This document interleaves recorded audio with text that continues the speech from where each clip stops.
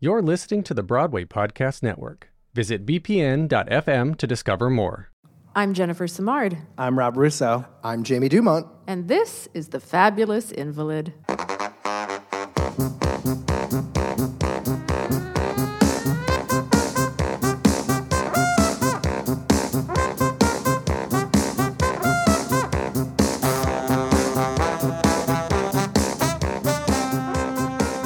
Hi, Jennifer. Hi, Rob. Hello. Hi there. What's going on? Hey, I have a question. Yeah. A couple of weeks ago, we had some repentance boo-boo, I made a boo-boo thing that we did. What did we call it? Oh, take two. Take two. Yeah. Okay. Well, I think we have a big take two. A take two that's kind of blue. So the other day, we recorded right after the midterm elections, and I snarkily called it not a blue wave, but more like a spilled glass of water. Rob had something less snarky, but in a similar vein. Yeah, well, it's just our liberal guilt, right? We can never celebrate things. Right? No. We always have to find the fault. We always need to push for further progress. It's never enough. But in fact, it turns out We spoke too soon. we spoke way too soon. It is a blue wave, and we should scream that from the tops of buildings. It's the largest number of Democrats elected in Congress since Watergate. This is 1974, with the highest turnout since 1914 for a midterm election, which is crazy. That's something to celebrate. That is something to celebrate. So It's a we big deal. wanna Take two. take two. I will never remember that. We could do this show for years and years and years, and you will have to always Just remind remind me. you. Yeah. But and the diversity in our House of Representatives is Yes. thrilling. I'm a New England girl, and the fact that all of New England in the House of Representatives is now blue. Yep. The only remaining red seat is Susan Collins, and after her... She won't be long no, for she this won't. world. No, not after not. that Yeah. Kavanaugh vote, so, in my opinion. Yeah, no, I mean, the Republican caucus in the House of Representatives went from being 86% white men to 90% white men as a result of this election. And the Democratic caucus went wildly in the opposite direction. If you look at the incoming class of newly elected Congress members, they're women, they're people of color, we elected Native American women to Congress, we elected Muslims to Congress. The caucus represents the diversity of America, the Democratic caucus at least, and a huge part of that was achieved on that Tuesday election, and continues to happen as we have all these closer races that get called in the weeks following. I also think it's exciting to see progressive platforms winning and sort of pushing back against the lie that you see on TV all the time, like, oh, don't be too crazy. Don't be too being progressive is crazy. In other words, Phil Bredesen in Tennessee, he sadly lost, and Joe Donnelly of Indiana lost. But a lot of times one could argue they're a little bit too playing the game of, capitulating to the other side. And you have to give people ideas that they're excited about. And I think we're seeing success of that across the country in this election. And the Native American lady that was voted in is also outwardly a lesbian. She's out as a lesbian. Right, I think I that's... forgot that dimension as well. Yeah, that's right. Anyway, change, it's there in slow increments. It's just, there's a lot of... there's a stacked deck with the Electoral College the way it is. And sometimes when you look at the map and you see a sea of red, you can get discouraged. But, that's not... by population sometimes. Right. Well, one of the coolest things, if you go to the New York Times website, they have all the election results. It's still up. If you just search for it, find it. And they have the map of the United States, the usual map you see, that's got all the districts drawn, and they're colored red and blue for who's what. And then there's a little option to toggle underneath it to a cartogram, is what they're calling it. And it shows every district as the same size, because they are all roughly 750,000 people. And when you look at the map that way, it doesn't look as red. In fact, it is almost 50-50 when there's more Democrats. So it's more than 50-50, red to blue, or blue to red, rather. So it's amazing how much imagery can inform our perception of what's actually going on in America. And just that switch from the one map to the other is really encouraging, and it makes you feel that you're not alone, that you're not crazy for wanting people to have health care or equal rights or what have you. Name the issue. That's important. And boots on the ground still, because it's never over. It's never over. Now we have to organize and make sure 2020 has even higher turnout. Okay, so let's go do that. Woo.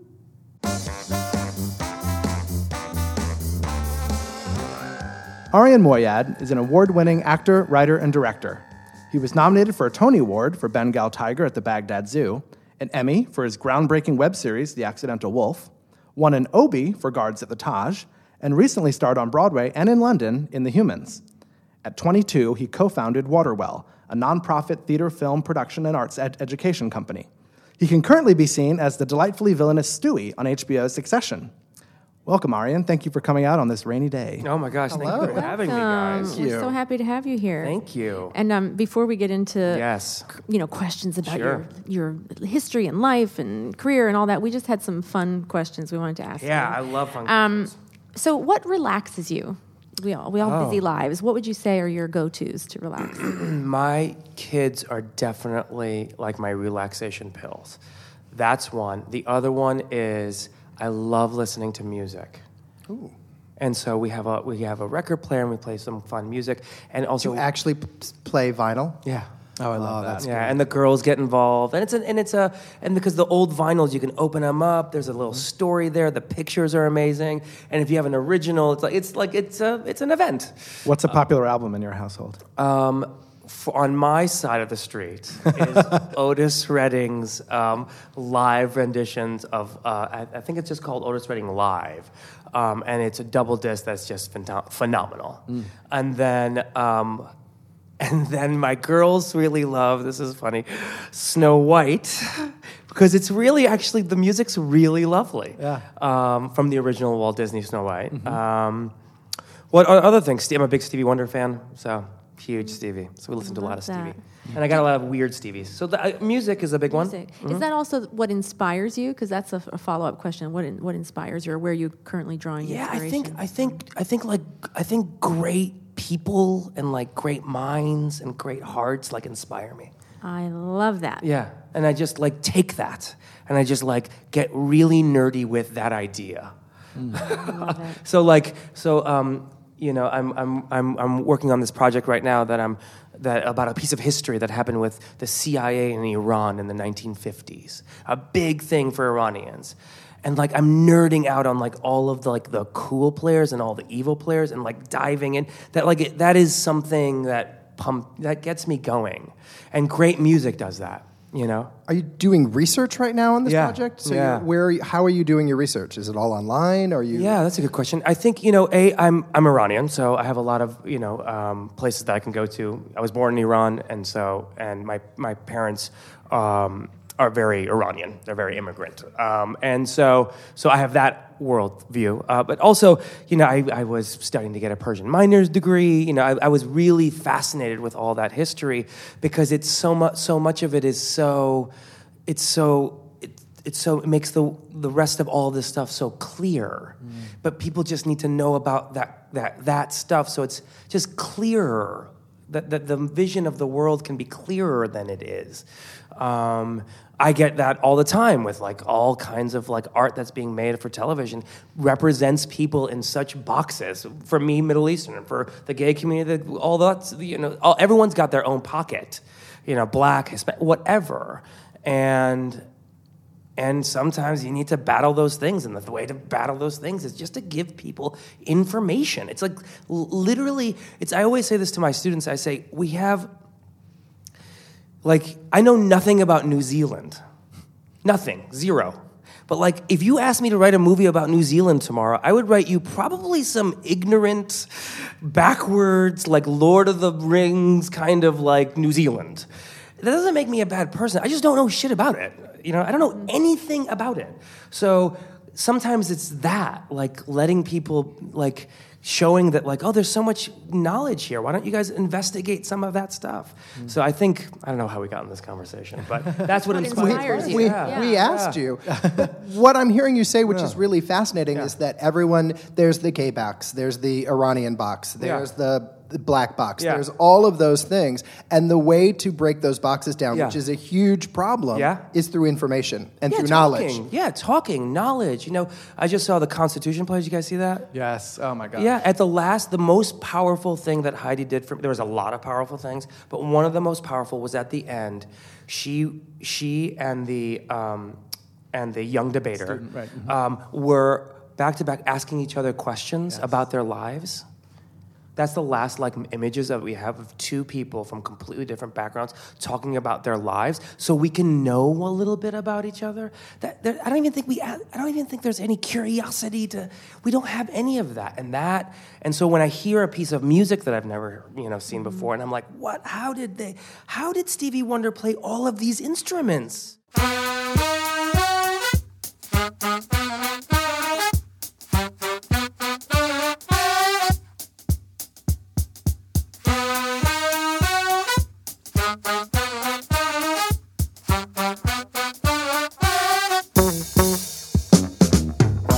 Music is a world within itself, with a language we all understand, with an equal opportunity for all to sing, dance, and clap their hands. Well, just because a record has a groove, don't make it in the groove. But you can tell right away Dr. A when the people start to move. Your parents moved to this country in the early 80s. Yeah. They spoke no English. Very little English. Very little English. Yep. Very little English. They weren't very familiar with American culture. Not at all. And yet they took this very sort of brave, Yeah. crazy plunge. Yeah, you're gonna make me cry. Keep going. So what did you, watching them forge this new life for you and your family as a youngster, what did you learn from them? What lessons did Resilience. Resilience. It's just pure resilience. I'm going to cry. It's constantly putting... You imagine if we all got up tomorrow and went to China and said, we're living in China now. Let's go. Figure that out for a second. Just I don't know what to do. I don't think I could do it. I don't think I could do it. No. I don't think I could actually do it. See, I wonder if that's actually true, because you're a father of two children. Yeah. And I want to believe that your parents made these great sacrifices for you and for your siblings as much as they made them for themselves, right? That's a family thing. And I think I don't have children, but I certainly think that everything changes when you're responsible for the life of another. Sure. I mean, I think you're right about that. And I guess I am being a little flip about it. But I do have to say that the pressures that they were under and the pressures that put on top of all of us were unique, obviously, as all of our families are, no matter where you're from. But they were so particularly awkward for a young boy, because immediately I spoke English and immediately I translated stuff for my household. At age 8, I am on the phone with, our immigration lawyer. I am on the phone with, renters and not knowing, and also being kind of, if I'm being honest, I was angry. I was like, I don't want to know this stuff. No, because suddenly you're an 8-year-old adult. Yeah. Suddenly you're doing things that you probably think, well, why aren't my parents doing this? But of course, you know. I knew. Yeah, but of course you know that, right. And the other thing is that, it is a little bit of culture. Iranians have a... I mean, not everyone. I can't use the word always, but they have they're helpers. They want to help, and so my mom, on top of all of that, was a helper of the community, and still voicing her opinion in pro-feminist Iranian groups, and she was doing stuff, but it's hard, it's difficult. And my mom has a very tricky scenario. She was born, she got married at the age of 13. Wow. To my father, and had a kid at 15, 16, and 18. Wow. So she's 18, she's got 3 kids. And then she has me when she's 35. When there's a revolution where the youngest son, Omid, my brother, who's 17 years older than me, he fought in the Iran-Iraq War for 2 years. Wow. I'm saying shit that doesn't even make sense to me. Right. And then my mom is juggling all that, and it's and my cousin died and in the war, and it's boom, let's go. And we got to the States. And then she's 40-ish, and for the first time in her life, after raising 3 kids now, who are in their 20s, is like, now you got to get a job. And start all over again. And learn everything from scratch. That's not, and that's, my story is a lucky one. There are way worse stories than that. Yeah. You know? So that's what I picked up from my parents. And I think that's, you know, a lot of people want to always ask me, like, how do you get all this stuff done? And part of it is just like this drive of like, this isn't that hard, maybe. Yeah. You know what I mean? You have like, there are hard things, but it's maybe not that hard, maybe, actually. Perspective. Yeah, perspectively, I've seen my parents, and again, upper middle class lifestyle in Iran to not that. Right. To a living from a 5-bedroom house in Iran to a 2-bedroom apartment. Right. Like, just everything is new. In a middle to upper middle class community, right? Yeah. Oh, yeah. For sure. Literally living on the other side of the tracks. I was going to say, there's great wealth, and then there's not such great wealth, and it's all sort of my together. Parents. And you don't speak the language. Yeah. And my parents, this is the great, I don't know how they did this, and I still kind of don't know, but they figured out, we're going to move to a great neighborhood, and we'll make it work with like whatever the cheapest options of survival there is, and that's what happened. Right. And they did that for you. 100%. Yeah. 100%. Yeah. And so that's the lesson that I learned. And so tasks don't seem impossible to me. No. That's just, I don't see any obstacle as impossible. Well, Which is maybe not great either. I don't know. I would argue that that's a great thing. Yeah. Especially in the arts. Yeah. Yeah, well, that's all we got. I mean, Right. Jesus, And nobody's helping. You know I love that Just word. a series of obstacles. Exactly. Obstacle. That much I love that word, because an obstacle is something you can get over or find tools to deal with. You know, sure. Or just hammer away at it Yeah. sometimes and be like, what is this obstacle really? Yeah. Like, and then just like push out and see, and then you're like, oh, maybe it's way too big for me, or maybe it's not big for me. Well, we were talking before you got here about how amazed we were reading over your bio, the fact that you started your own company at the age of 22. Yeah, and now we know why, right? Because of that. Well, I moved to the city, and Tom Ridgely and we went to Indiana University. We moved to the city. We knew nobody, and we didn't know what to do. Yeah. I mean, we were like, and it was right after 9/11, and we were very young, like, we got to change the world through theater, man, it's going to work. And we still kind of are.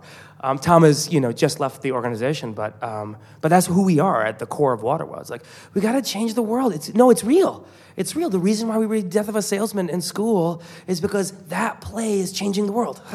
And it's a play that's doing it. That's why that play we're giving it out. But it's not random, Right. 22 is so young, and yet when you tell us this story of you translating on the phone at 8 years old, relatively speaking, it's not that big of a deal. I mean, it's amazing. Yeah, it just doesn't seem like that big of a deal. And then everything, and then you demystify everything. When the first thing, you got to become a nonprofit, you got to get a lawyer. It's like, whoa, y'all, like. We don't know anyone. Lawyers are not something that's happening. And then we kind of figured out, it's the IRS's job to help us become a nonprofit. That's their job. So we're like, in the middle of an application, we're like, just send it in, as is. It's their job to help us. And we did, and it got declined. And there were like 40 steps of why it got declined. And we're like, whoa, are these guys morons? Just put in the 40 steps. We literally took all of their words and then we said like, okay, and then we became a nonprofit in like 2 months' time. Spent $100. Right. How often can you say that the IRS helped you with something? Yeah, exactly. Not a lot. Yeah, but it's demystifying what their job is. And it's all about perspective. It's like, what are is your job to make our lives hell? That's what we think. But on the nonprofit thing, their job is to help us become a nonprofit because that's good for society, right? Yeah. And this company is called Waterwell. Waterwell. And what has changed in the last was it 16 years? Or 16 years. I mean, yeah, we started off, just doing small little shows, and then the shows grew, always with like a real mission to like change, lives through art. We used to get grants to have all of our shows be for veterans, free for veterans, and free for students. We were like really actively trying to like hammer away at what it was in a non-cynical way, and just like really hammering away at it. That grew. And then, we were approached and subsequently like applied for a vendor to become a Department of Education vendor to like run the drama section of the Professional Performing Arts School, PPAS. And we came in and we started running that program, and now we have about 200 students, 14 faculty members, and we're in the curriculum, and we teach them not only how does it mean to be like, world-class like arts training, that's in the curriculum. And it's free. Not only do we teach them that, devising, movement, voice, intro to theater. I teach a class called The Artist as Citizen. We have a senior capstone where they teach them about producing and all that. Not only that, we also have a huge citizenship underbelly. Like, this is how you can better society through art. And we bring in examples of people and try to use examples of themselves, trying to put it in the community so they can really see. And then they come and see our shows. Like, we did a show a couple years ago on The Intrepid called The Blueprint Specials, which I loved. We loved doing it and all that. And it was a Frank Lesser Lost musical. Half of the cast was veterans. Half of the cast was Broadway folks. And they did 60 performers on The Intrepid with a world premiere Frank Lesser music. And then our students saw that. And they're like, oh, we get it. I can do that. I can do that. That's not crazy. This sounds more like a graduate program than a high school program. We tell the Juilliard folks and the Lecoq folks, we modeled it after Juilliard and Lecoq and Martin Luther King and like Gandhi. That's kind of like how we like. Those are all really good people. models. Yeah, that's what we think. You're gonna model. Yeah. Wait, let's back slow up. Down. No, don't slow down. But the Frank Lesser on The Intrepid. Yes. I think we want to hear a little bit more about that because that sounds incredible. I was fortunate enough to see it. Oh my God! I'm so happy you brought it up. When I saw that you had the connection, I hadn't thought about it. I produced it. Oh my gosh! Yeah, what an amazing show that was. Yeah. Of all the things I've seen, I'm a critic, so I see something every day of the week. It feels like. Over the past couple of years, that is a show that has stuck with me. Oh, cool, man. Because of the experience of seeing it was. So in 1944, incredible. The U.S. War Department hired a young private to make 4 musicals. To be performed, acted, directed, produced, and by soldiers during battle. So after they would kill some Nazis, they would come into the trenches or whatever and be like, to deal with, quote, the toils of war, end quote, like it's a way of like shock therapy, art therapy they called it. They can put on their own musical so they can entertain themselves, so they can better, so it could be a way of dealing with the massive PTSD they must have been going through at that moment. That's what the U.S. War Department wanted to do. Everything about that is amazing. Right. Yeah. Well, the Germans had Jägermeister, and the Americans had theater. And musical theater. Yeah. So they said it was called the Blueprint Specials because each one of them, each of the 4 musicals, was a blueprint on how to make a musical with GI materials in war zones. Oh my God. And they're about, I'm saying maybe like, each document is probably, I don't know how many, maybe like 1,000 pages, orchestrations for up to 20 instruments, as if there would be like a 3rd and 4th trumpet. We need a 3rd trumpet! On some island in the South Pacific. Exactly. Right? Yeah. Exactly. Normandy. And then they were never performed. Wow. Because the war ended a year later. What other wish can I wish? What other plan can I plan? What other dream can I dream? And what for? Whatever for? When my heart is so full of you, so full of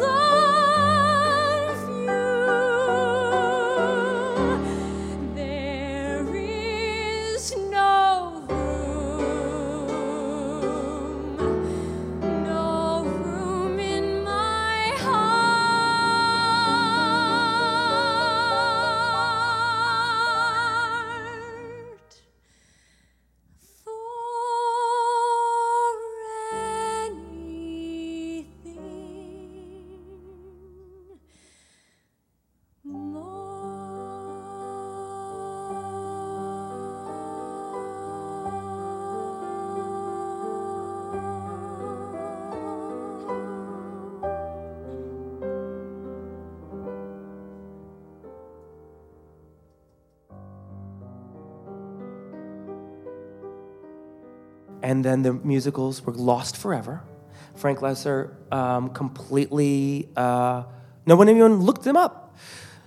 We found Tom Ridgely, who directed the piece, former artistic director, and now is executive director at Shakespeare St. Louis. He is, we were on a search. The entire office went on a year-long search to find them. We found them. How did you know they existed? Because there's one line, literally one line on his Wikipedia page that says, that's now been expanded, thank you whoever has done that, and that said and Frank Lesser worked for musicals in the lead up to the World War II.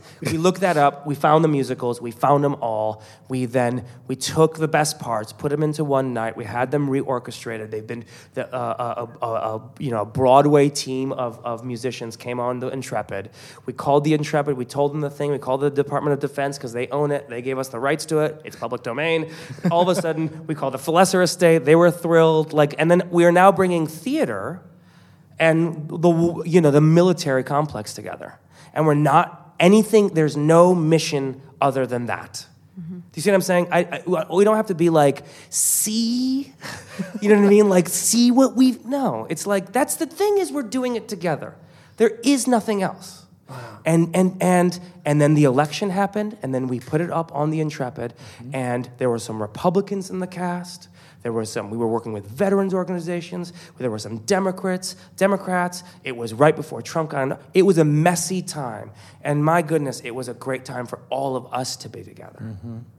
That's really interesting that it went up right after the election. Yeah. And when you think about the time in which the chaos around which it was written, and then the chaos. Yeah, the chaos now. You were performing it in. Yeah. That's really an interesting parallel. What was striking to me was hearing the sort of unvarnished voices of the people who wrote it.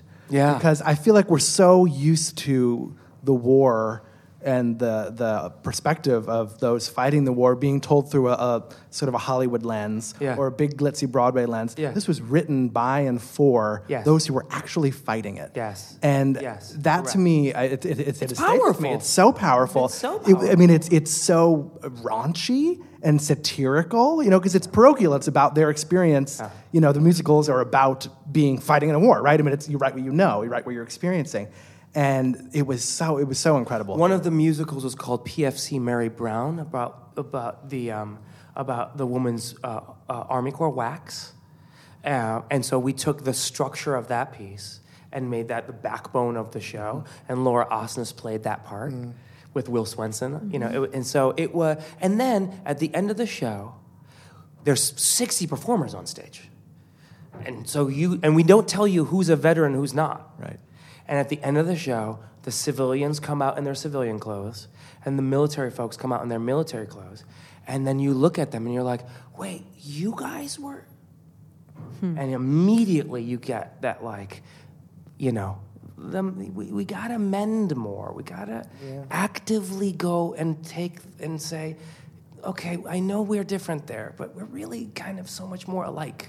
Yeah. Can we talk about that for a second? Because that stuff will build societies.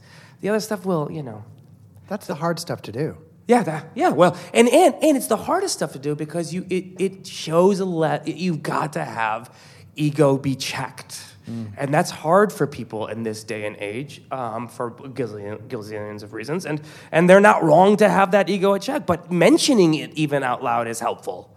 I'm going to try to check my ego right now with as best as I can. That is incredible. And does this live on? Does this live only in that moment? That's a very good question, because, New York is expensive, and doing a show on the Intrepid with 60 performers is expensive. These are where the community can be helpful to us. Yeah. If community partners outside of the theater realm, which is someone we're actively going after, from both sides of the equation, whatever the word equation means and whatever both sides means, that, we need help, to help these things. So for Blueprint Special, we're trying to go down to the Pentagon, do it at the Pentagon. One of the things that we learned from the veteran community is don't make this a one-off. Don't just do one thing for us and then move on. Right. So we're building new programming yearly, an annual program that we're in the works, that Waterwall's in the works to do, with the Intrepid, hopefully. that would be a celebratory event that can bring in communities together in maybe a festival vibe. So I'm working on that. We're calling that the Fleet Week Follies. That's a great name. Yeah, right. And really trying to get active and trying to reach out and be who else is out there? Who else? What stories do I need to be told? There are amazing people at our organization that are making the front end of so much of this work. I mean, it's a team. At our school, we do 11 productions a year. Wow. We do 11 productions. Every person that comes to our school can do productions at our show. And the senior year, you're going to dig this, we have something that we instituted called the New Works Lab 7 years ago. The New Works Lab is we take a professional playwright, a professional director, and do a world premiere at the school. Trauma Display Service then publishes the shows.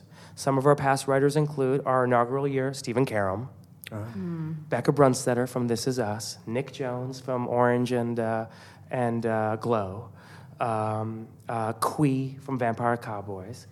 Amazing individuals, and all these are world premiere at our school. That's incredible. And then they get to see, and so many of it, Cherie Castro-Smith interviews the students, and they talk about, and then they get to talk about their POV on things and how they see the world. And Mona Mansour came in and did a bunch of lessons with them, and Dale Orlando Smith quizzed them. So they get to have ownership of it all, and then it gets published, and then there's dozens of productions of that throughout the country.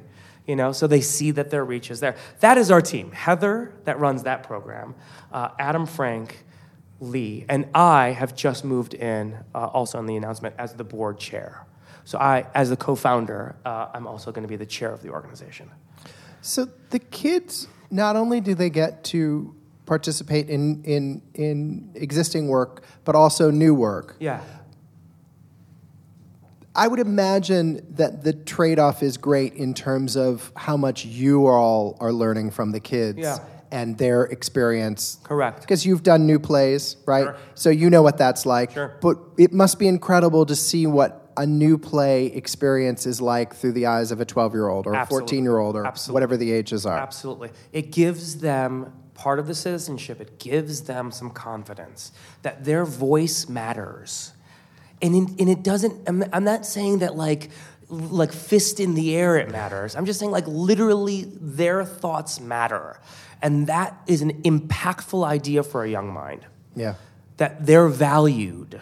So much of young artists are talking about, I value you. Your voice is valuable to the conversation. But we lose that because we're not worthy, or because we've been conditioned to believe that it's so useless. It's also how we break down these boxes. Yeah, exactly. That's another huge part of trying to figure out how we all live together as a world, which is tough right now, right? Of course, the world is a fucked up place. Yeah, it's awful right now. It is, and I would imagine in those teenage years, you're starting to figure that out. And so you're giving them tools in which they can grow with. Yeah. Which is not unlike the tools your parents gave you Bingo. by moving to this country. Bingo. So it all is, I think it's all a part of it. Yeah, I really do think it's a part of it. I think you've really kind of nailed that on the head. I think that people, when they ask, how is it possible that this is all happening? It's because I think I don't know. I just think as an immigrant in that way. Right. Well, this is going to sound wrong, but it's as if no one ever told you no. No one said, you can't do this. Yeah. This is a wall. That didn't exist for you, which is why you started this company at 22, which is why you make films seemingly on your own. I mean, it seems like you get an idea and you're like, I need to do this, and then it happens, right? Your acting career sounds more like you audition, you get a part, you audition, you don't get a part, but and being choosy on that too, because they're very easily putting you in boxes there too. Right. Are you turning down terrorist role after terrorist role? All the time. Yeah. It's so fucked up. I mean, weeks ago, it wasn't a terrorist role, and intentions were in the wrong place, but weeks ago, someone came down my desk and I was like, looking at it, and it was a show, and it was cool, and I wanted to do it, and well, I didn't want. I wanted to investigate more, and then I was looking at the part. I was like, wow, back to the same old tropes from the 40s. Cool. I mean, it didn't say terrorists, but it said all the other stuff, and it's. And I'm not scared of telling bad versions of people from the Middle East. I just better be honest. Right. Because nothing screams like bullshit when you see something that is just false and then misrepresented. Do you know what I mean? Mm-hmm. I'm tired of that. Yeah. And that's why I don't have a big TV career. Right. That's why I don't have a big film career. But you are on Succession. I am on Succession. Which was a long, that little show. Yeah, that little fun show. You play a great character. Yeah, he's fun. a bastard. He's awful. He's awful, but he's arguably my favorite character on the show because he's horrible, and yet you still like him. Yeah. It's really interesting. I think your clothing helps too. You have really great suits. Yeah. But I agree with you. What do you like about him? Oh, that's a good question. He never lies. Yeah. He's not a liar. You ask him a question, he tells you the answer. Yeah, that's true. He says, "Can I trust you?" No. No, but with the financial stuff, no. You cannot trust me. Yeah. That's a ridiculous question. Yeah. The only lie that I think that he gives in the show is when, and I think it's for the right lie, is when he's like, "Can I have more cocaine?" And he's like, "I'm out." Everybody lies about cocaine. Yeah, I'm out. I'm fascinated by The Accidental Wolf. Yay. I told you when you walked in, Yeah. This week marked my 4th viewing. Oh my God, you're amazing. You're one of those. And I am. Yeah. I am. There's a lot of you. Yeah, that does not surprise me. A lot of And you. again, that's a show that you wrote and you directed. Yeah. And it has, okay, I had to write this fucker down because I could not believe it. You have, as some of your actors, Kelly O'Hara, who plays the star. And I think it's the best work she's ever done. I And agree this with is you. And this is a woman who is known for only doing good work. I mean, she's phenomenal in everything she does. We could talk about her for about 40 hours. Okay, you're coming back for a second podcast. Right. Mike Doyle, Frank Wood, Jane Howdyshell, well, the entire cast of The Humans. Yeah. Jane Howdyshell, Judith Ivey, Catherine Irby, Dennis O'Hare, Casey Beck, Laurie Metcalf, Amy Landecker, Sarah Steele, who has 3 lines and they're brilliant. I mean, she's in it for a second and it's very memorable.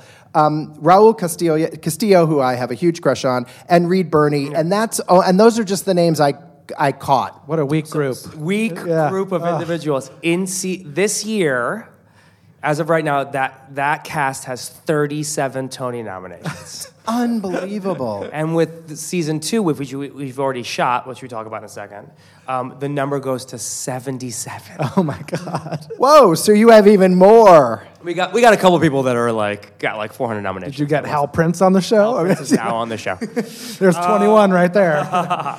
We're probably the show. Yeah. So how do you want to start? Well, I haven't seen it yet. I was wondering, could you actually give us a little overview of what it's about? Or teaser? Yeah, absolutely. I'm dying to watch it, I have to say. The Accidental Wolf is a premium short-form thriller. That basically means it is not a comedy. That is a thriller that's told in bite-sized pieces. And it is about an unbelievably rich woman, seemingly has everything, gets a phone call in the middle of the night from someone that is being bombed in what appears to be Africa. And she is now on this phone call trying to figure out how to help and what the hell is going on. That's the show. I mean, I can't really say much more than that. And that's the first 6 minutes. And it's a 2-hour series about what that event does to a woman. That's a mother who is complicated. That's the other thing, that Kelly and I wanted to make someone that was complicated. She is loved, and she's drives you mad.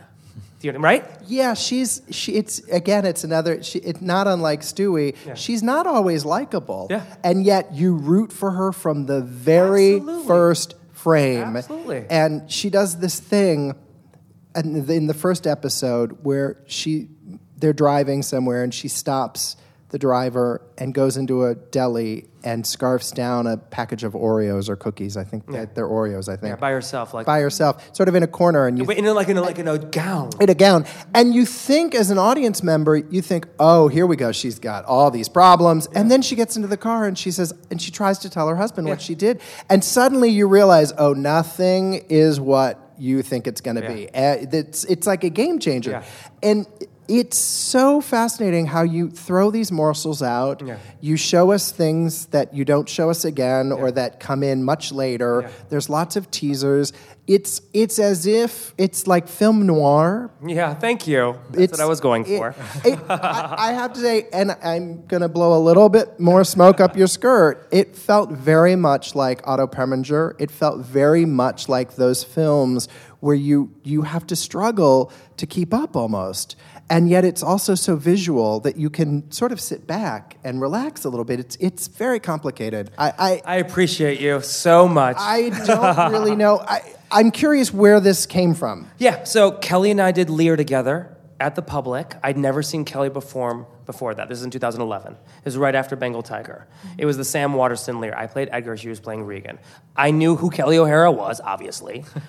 Kelly O'Hara, Frank Wood was in that cast. Oh, Frank Wood. I missed Frank Wood. No, you said it. Did I? Oh, good. But Frank Wood was in The Excellent Wolf. And I'm guessing there's others as well that are in both. Anyway, all this to say that right in the VOMs, before poor Tom gets thrown out into the mix, I would watch Kelly do the Why Need One scene. Why Need You One scene. And I would watch her literally in direct contact. And every night I would watch and I thought, holy God, I feel bad for her. And that's amazing. You felt bad for Reagan? Exactly. It's Regan, isn't it? Did I say I don't it right? know. Whatever. Okay. And I was like, wow, God, I kind of feel bad for you, but you're awful. And then I went up to her, and our kids are the same age, and I went up to her, and I said, I'm trying to dabble into film because no one's writing stuff for that I want to do, and so I'm writing a film. I wrote this film, and I'm going to do this film, and a film that never happened. And she said, "Can I read it?" I said, "Sure, yeah, whatever." And I gave it to her, and then the next day she goes, "I read it," and she was fascinated by it. And then I said, "Oh my God, hey, if I write you something, will you do it?" And she goes, "Yes." And then once we shot the pilot and put the pilot together and still trying to figure out what it was, we loved how the pilot was like 9 minutes long, and it was so captivating for us. And the moment that people were like, "Make it longer," I was just like, "But why? That's the whole thing." And then I'm a big, I used to be a huge Charles Dickens fan. All of those, Gatsby was told in chapter form. Mm-hmm. It was little pieces. You know what I mean? I was like, we'll just, that's what I kept on saying. It's like, it'll be like that.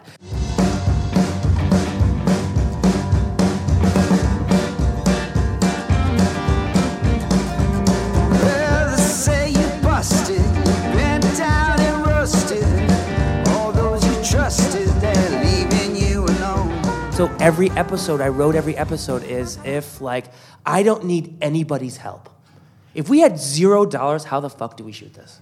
That's how I wrote it. And that is not how it ended up looking. No, as an audience member. Yeah, thank you. It's extraordinary. Great team. And then we started digging in, and then we put it out there, and then we were like, we're going to give it away for free on our own platform, and then and then we kept on pushing all of the format buttons and being like, we want it to be for free. Why? Well, because we want people to see it because it's cool. Okay.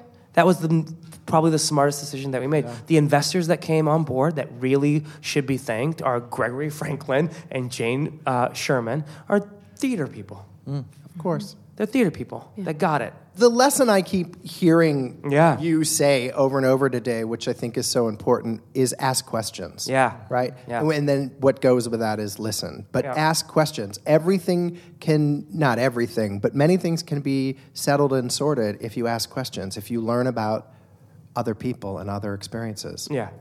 I think you're absolutely right about that. I think that there is... I think that part of the problem that we have in all societies, Europe, Middle East, all over the world, is that we just are not caring about the other part of the street. Right. And to care is so easy. Think of what the world could be if we could just be kind to each other.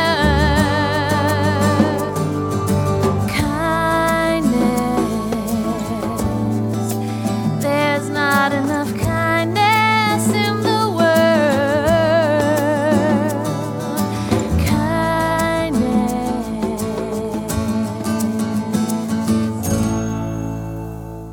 Before we go, Yeah. we ask everybody this Yeah. question, and that is, what was that first show Yeah. that you saw, whether it be a community show or theater, Broadway, Yeah. that did it for you, that made you want to work in the theater? Yeah, it was a movie, but it makes sense because my parents knew movies that they got, so they were getting movies that were like 20 or 30 years older. So we watched City Lights together, which is a Charlie Chaplin film, which is my favorite movie. If you were to ask, that's what I would answer. And Consistently each time, right? I love that. That wouldn't change. Yeah, it's a good movie about It's a great the heart. film. Yeah, exactly.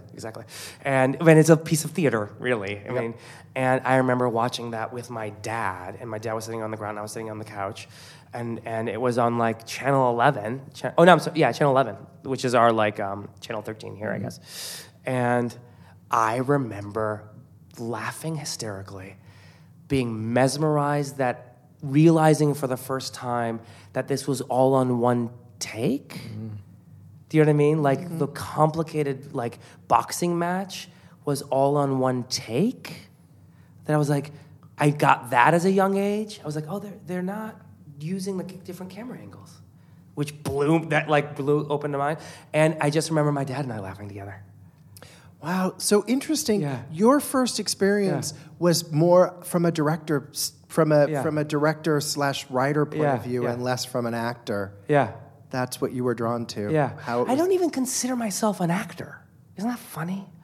I say I'm a theater maker. You're a theater maker. That's good. Yeah, and I think I don't, because I like telling stories. I like stories. I like telling stories. I'm not like, I don't think, everyone asks like, what's your next project gonna be? And it's like, I don't know whatever the thing that needs, doing at that next moment. All right, I'm done talking. Goodbye. Well, thank you very much Thank you, for guys. spending the afternoon with us. Thank you so much. Thank you you. so Thank much. you. We can eat now. We can eat.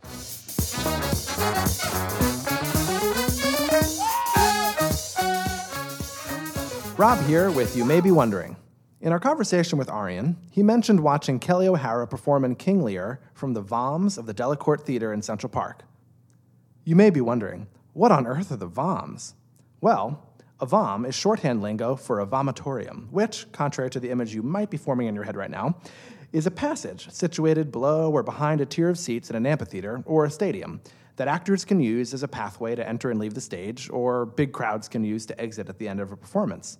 A staple of ancient Roman architecture, vomitorium is a Latin word dating to the 4th century, derived from the verb that means to spew forth.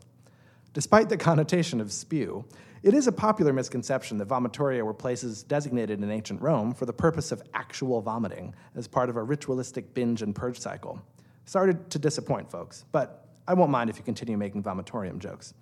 At the Delacorte Theater in Central Park, the outdoor amphitheater used by the Public Theater for their annual Shakespeare in the Park presentations, the ramps of the vomitoria are famously steep, such that in the rain or mist, staff members sometimes have to position themselves to catch actors hurtling down them. As we talked about with David Rockwell, the public recently announced that its beloved Delacorte Theater will get a $110 million upgrade, and rehabbing those notorious VOMs is on the list. As it makes its plans, the public is committed to retaining the Delacorte's rustic summer camp charm, but the theater, built in 1962 by the city of New York to be a permanent home for Joe Papp's New York Shakespeare Festival's annual Shakespeare in the Park series, actually hasn't changed much in the last 56 years. This will be the first major renovation. Currently, the Delacorte is not fully ADA accessible. The bathrooms are insufficient, really terrible. The backstage infrastructure is mostly non-existent, and there's no plan B for inclement weather. The structure itself has little protection for the winter, which results in an annual cost of over $100,000 just to reopen the space each spring for its summer productions. This planned renovation will make the building's materials more resilient and weatherproof, with the goal of extending the theater's usefulness to allow for expanded programming with added performances in the spring and the fall. Work on the project will officially begin in 2020, with the Delacorte going dark for the summer of 2021, but debuting its new renovated site in 2022. Shakespeare in the Park is one of New York's greatest and most celebrated traditions, and this project will ensure that more people will get to experience it for years to come. Some, like Arian from the VOMs, but most of us from those delightful green stadium seats.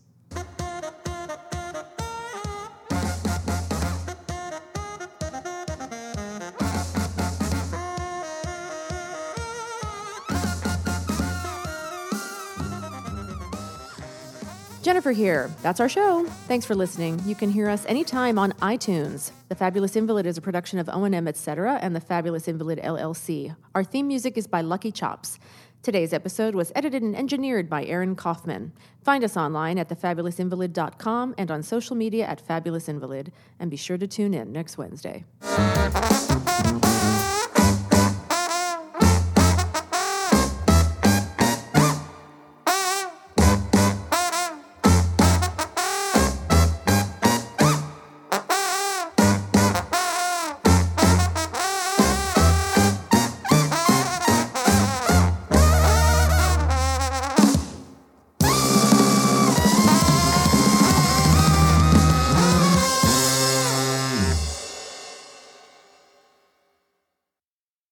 Hey, it's Leslie Odom Jr. here on the Broadway Podcast Network to tell you about the Rise Theater Directory, a program of Maestro Music. Rise is a national online resource designed to connect and empower backstage and administrative and creative theater professionals from underrepresented backgrounds. If you work or aspire to work in the theater community, this can help you find your next project. And if you hire theater professionals, search the Rise Theater Directory to find your next team. Create your profile now and get more information by visiting risetheater.org. That's theater with an RERISETHEATRE.org, because only together we rise.